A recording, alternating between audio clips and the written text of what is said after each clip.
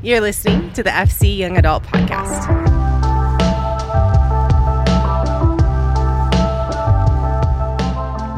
Hey everyone, hope that you are doing great. We are in our second part of our sub-thread responses. Last week, we talked about celebration, and this week, we are going to talk about lament. And I think that there is this hesitation when we talk about lament because it doesn't sound like something super fun to talk about, but it's a really important part of our process with Jesus. So we're going to talk about lament this week, and one of the things that I want to say right off the top is one of the best ways to lament, other than just having a conversation with Jesus, is to find people that you love to pray for you. So if you need prayer for anything, please don't hesitate to reach out. You can find us on all of our socials at FC Young Adults, or you can call me at the Faith Chapel, whatever you need. If you need prayer, please, please, please reach out. You are loved, and we want to make sure that you have someone to process with if you need it.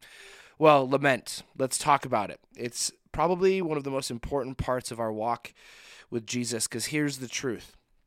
In this world and in this life, there will be pain, there will be confusion, there will be uncertainty, and there will be doubt. It's a part of the human condition. Lamenting is not the same as simply crying. It is expressing grief, anger, or frustration. Excuse me. It is expressing grief, anger, or frustration with intention. With intention. We have to be really careful as followers of Jesus to not buy into the lie that we must pretend that life is good all the time. It can be so easy as followers of Jesus to put on this facade that life is really good, and because we have Jesus, nothing is wrong. If you're listening to this and you're spiritually unresolved, or you're just curious, or maybe you're an outright atheist looking for reasons to tear down our beliefs, whatever. I don't know. I'm glad you're listening. I'm glad that you're here. But if anybody ever made the statement to you that following Jesus makes your life perfect, they lied. Life is difficult with or without Jesus. But with Jesus, here's the difference. We have hope. We get to suffer. We get to lament. We get to grieve in hope, because we know that this is not the end of the story. We get to do that with hope. There is this eternal aspect of following Jesus that says no matter what my current circumstance is, I know that my eternal circumstance is secure in who Jesus is. So we get to suffer with hope. I think that there is a sacred dignity to human suffering when it is done in tandem with faith in Christ. There's this sacred dignity, this refining process, this thing that can happen. And it's not something we ever look for or that we want to experience necessarily. But when we have faith in Jesus, there's a sacred dignity to how we suffer, because we can suffer well and we can suffer with hope. Jesus gives us this open invitation to commune with him. And that doesn't always have to be tied up in a pretty little bow and labeled with joy and labeled with thankfulness or labeled with praise. Yes, there are times in our lives that we should be approaching the throne of God, and we should just be in complete adoration and worship and praise of who God is and what he is doing. But he's also asking us in the valleys, in the times where things are not good, in tragedy, in hard times, whatever it may be, that we would approach him with lament. You see, Jesus isn't asking us to come before him any other way than authentic. So whatever you're feeling, whatever you're doing, come before the Lord regularly. And if it's praise, then praise. But if it's lament, lament. If it's grief, grief. Like, be people. We must be people who come before the Lord authentically. So the first point this week is that lament allows us to process emotion. Lament allows us to process emotion. Psalm chapter 10, verse 1 says, "Lord, why do you stand so far away? Why do you hide in times of trouble?" This is King David. He's the author of Psalm chapter 10, and a third of the Psalms are laments. They're full of questions. They're full of anger. They're full of doubt. They're full of a bunch of different emotions, and that's one of the reasons that I love them so much, is because they're so human. So David says, "Lord, why do you stand so far away? Why do you hide in times of trouble?" Those are bold words by David. I have to be the first one to admit that if he said that out loud next to me, I'd be like, I might want to keep my distance from this guy because I don't know what's about to happen in the next couple minutes. But luckily, my thoughts and God's thoughts are not the same. My thoughts are, I can't believe he just said that to God. And God's thoughts are, keep going. Keep being honest. Keep being authentic. Tell me how you really feel. You cannot hurt God's feelings. He's going to be a God who can step into the gap no matter what you're feeling and engage with it. He might correct you. He might convict you. But he's always willing to listen when we come before him authentic. You see, Scripture makes it really, really clear that God's thoughts are far above my thoughts. So my inability to process hard questions doesn't get to project on God. As we look around, we're like, well, I don't know if I could ask that hard question to the people around me. You might not be able to, but you can always ask hard questions to God. Jesus leaves room for us to ask hard questions. So this is David saying, where are you? Where are you? In times of trouble, where are you? And then he goes on to say in verse 2, in arrogance, the wicked relentlessly pursue their victims. Let them be caught in the schemes that they have devised. So he's saying, where are you? And now he's saying, look at them. Look at them. Look at what they are getting away with. Look at what you're allowing them to get away with. I can't find you, and I'm frustrated that they are doing what they are doing. You can see David walking out the process here. In fact, for the next 10 verses, he just simply talks about how much the wicked suck. He just lays out this step by step, this is why they're bad. This is why they're bad. This is what they're doing. All hinged on the question, where are you? Look at what you're allowing them to do. You see, unfortunately, in our day, we can get stuck in a thought process and we can focus on what other people are doing, or we can focus on what God is not doing in our own lives. We get stuck in there instead of trusting that God is who he said he is. You see, 10 verses later, we see David continuing to process. In verse 12, he says, rise up, Lord God, lift up your hand, do not forget the oppressed. So where are you? Look at what they're doing. Now rise up. So we have a question, we have an observation about people that are around him. And now we have a demand from David. Rise up. I think there's a question that we must ask. Do we really believe that David would speak to God this way if he didn't know him intimately? No, David isn't having a conversation with a distant God who he's unattached to. He's having a conversation with his creator. He's having a conversation with his Father in heaven. That's why he's willing to have this honest conversation, this unfiltered conversation. He would not be asking these hard questions or making demands to someone that he didn't have a relationship with. This is a conversation and a plea that he knows he can step into because of his relationship with God. Because what we see then, a couple verses later, is this amazing resolution that happens in David's spirit, verses 16 through 18. The Lord is king forever and ever. The nations will perish from this land. Lord, you have heard the desire of the humble. You will strengthen their hearts. You will listen carefully, doing justice for the fatherless and the oppressed, so that mere humans from the earth may terrify them no more. Something happens when we allow ourselves to be honest with Jesus. He wants us to talk things out with him. Sometimes the settling of our spirit will happen in the same conversation. This is 18 verses. David's literally saying, where are you? Look at them. Rise up. He's frustrated. He's letting all of these emotions out. And then he gets to the end of this prayer, this end of this conversation. He goes, oh, but I know you're good. And I know you're king. And I know you always will be. And I know you're going to do what you said you're going to do. You're going to listen. And you're going to complete justice, and you're going to take care of the oppressed, and you're going to not allow your people to be demolished. I trust those things because you've already done that in my life up to this point. I know you will continue to do it. But he had to walk out this process. Here's the thing. Suffering in silence is not a biblical virtue.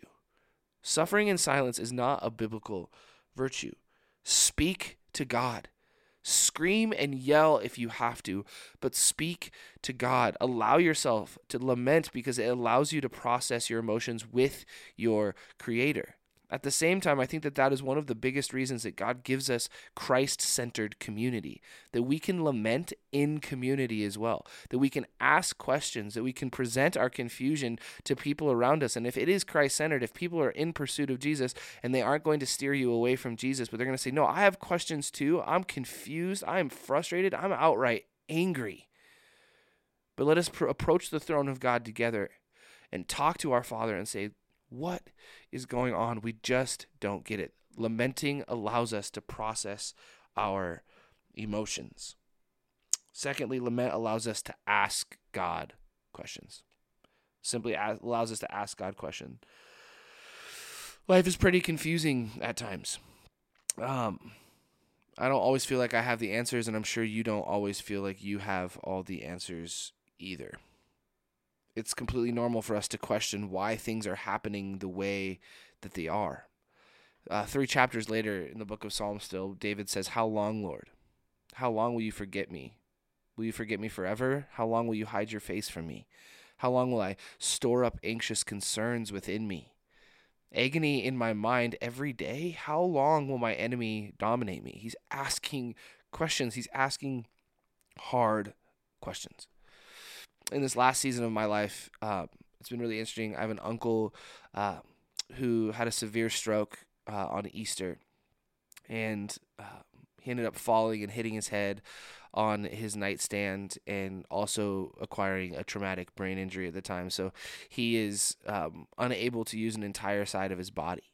And he's been working really hard to get back. And one of the reasons that he was working really hard to get back to a semblance of who he was before was because his daughter was getting married this last weekend, and he wanted to make sure that he was there at the wedding. And so he put in a lot of work, and then he contracted COVID 3 days before the wedding and was unable to attend. And so just devastating. And we got to go to the wedding, and man, there were these moments of my cousin getting walked down the aisle and just these beautiful moments. And he got to FaceTime in and still see his daughter get married, but it just wasn't the same. And I felt like I held it together pretty well until we got to the father-daughter dance. And her older sister comes out and dances with her, and there's this beautiful thing that's happening. But I just lost. I leaned over to my wife Larissa, and I was like, here it is. And I just started to cry. And there were a lot of conflicting emotions within me. I was angry. I was very sad and frustrated. And I just internally started asking questions like, Lord, why? Why did you allow this to happen? Like, why the stroke? Why the fall where he fell? Why all the progress just to not be able to come? And the dance gets over. We hang out for another half an hour, and then we leave. And man, I didn't leave feeling guilty for asking those questions. I felt safe. I felt like, thank God that I have a Savior who allows me the space to ask questions. And even if I don't receive answers and I don't receive complete resolution in that moment, I still know that I was able to ask the questions in a place that I knew that I wasn't going to receive any kind of punishment for having questions about why. Like, why this way? And I think it's important that we understand that we have a God who loves us enough to leave room for really hard questions. This last weekend, our executive pastor, Brooks, brought an incredible message also on lament. And one of his points, he just simply asked the question, are we able to distinguish the difference between questions and questioning? And I want to ask 3 questions kind of off of that. The first one being this. Can we ask hard questions without questioning the character of God? Can we ask hard questions without questioning the love of God? And can we ask hard questions without questioning whether or not God has the best in mind for us? Because God is a God of character, and God is a God of love, and God does always have the best in mind for us. So if we can live under those truths, the questions that present themselves in our everyday lives are completely okay. God wants us to process. God wants us to step into really hard questions, because what it will eventually do is reveal the truths that always have been and always will be. God loves us. He lives with us. He is walking with us. He's a God of character, a God of justice. He is a God that is in process with us, and he always has the best for us in mind. We can ask hard questions. If you were not aware, there's an entire book that is dedicated to the art of lamenting. It's actually entitled Lamentations. It was written in 587 BC by most likely the prophet Jeremiah, and it's written right after the Babylonian Empire conquers the city of Jerusalem. This is a terrible thing that's happened. The city of Jerusalem has been built up. It has had kings. It has been prosperous. It has had inheritance. It has had prominence in the land. Like, all of these different things have happened, and the Babylonian Empire comes in and completely destroys it, enslaves the kings. People who used to be rich are now homeless, like enslaved. Like, all of these things, like the entire nation has been enslaved. And what's really interesting is that 4 of the chapters are written in a style called acrostic, which means that one letter of the Hebrew alphabet is represented in alphabetical order before each verse. So you'd have a verse or an alphabet, and then 22 verses, or a verse. Excuse me. You'd have a letter of the alphabet and then one verse per letter. Then in chapter 3, it goes the exact same structure, but it's 3 verses per letter. And then in the 4th, it goes back to 1 verse per letter. So it's this just super structured lament that's happening. And I think what's happening here, and what many people would agree is happening here, is that the prophet Jeremiah is trying to create order and trying to create structure in how the nation should lament something that is disordered and painful and chaotic. But Jeremiah knew the importance of lamenting to God, about approaching the throne of God and saying, what is going on? Why are we being taken over? We know that our ancestors have done wrong. We know that we have done wrong. We know all of these different things, but they are asking questions. He is trying to teach them. There can be order in your lament. There can be something really incredible that happens if we just approach the throne of God, because lament is important. It's incredibly important. See, the book is heavy and it's unique, and it's made into the canon of Scripture because of the fact that lamenting is important. And then we hit chapter 5. It's the last verse, or the last chapter, because it just completely runs away from the structure of the rest of the book. It's like a run-on sentence. It seems like the author just couldn't hold it together anymore. And he's like, hey, I gave 4 chapters of structure and 4 chapters of this order, and now I just have to let it all out. And I just love this chapter. This chapter starts, Lamentations chapter 5, verses 1 through 5. It says, Lord, remember what's happened to us. Look and see our disgrace. Our inheritance has been turned over to strangers, our houses to foreigners. We have become orphans, fatherless. Our mothers are widows. We must pay for water we drink. Our wood comes at a price. We are closely pursued. We are tired, and no one offers us rest. It's just this authentic, like, Lord, do you see this? Do you see what's happening in our lives? Individually and collectively, we are being ruined. Like, everything that we knew is gone. We're having to pay for water and wood. Like, we're being pursued, and we can't even rest. We're so tired, we can't rest. And I think there's this reflection in the fact that Jesus, the Son of God, comes and answers this lament in really beautiful ways through his life. And also, I think that we have to understand that Jesus is the answer to our lament as well. You see, Jesus remembers. Jesus brought us a new inheritance. Jesus makes sure that his followers know that the orphan and the widow, the fatherless, they're to be cared for. They're to be prioritized in the kingdom of God. Jesus even gives us this incredible picture of how to rest. God did it at the very beginning. He took a Sabbath. But what we see in Jesus' life is somebody who is incredibly engaged with people, but who is always willing to step away and rest to make sure that he can become the best version of who he is for the people around him. You see, Jesus is the answer to Jeremiah's lament, and he's the answer to our lament as well. So let's bring our laments to Jesus, because he fulfills all that we need. Then it ends with this, Lamentations chapter 5, verses 19 through 22. You, Lord, are enthroned forever. Your throne endures from generation to generation. Why do you continually forget us? Abandon us for our entire lives. Lord, Bring us back to yourself so that we may return. Renew our days as in former times, unless you've completely rejected us and are intensely angry with us. And that's it.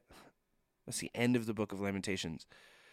This paradoxical statement, Lord, you're enthroned forever, but maybe you're not going to show up. This is a human prayer. I kind of love it because of the humanity, because I see it and I see myself in it, and maybe you do too, that as you speak to God, there are these moments where you're like, yes, and there's moments where you are like, what? And then there's moments where you're like, no.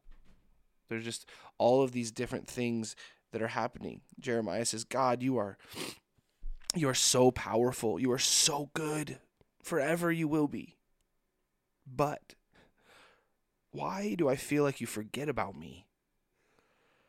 Sometimes I feel like you don't even care. Would you bring me back to you? Would you come back to me? I need to be in close proximity to you. I know that you have the power to renew. I know that you have the power to heal. I know that you have the power to restore. Unless you've maybe already decided not to. It's such a human prayer.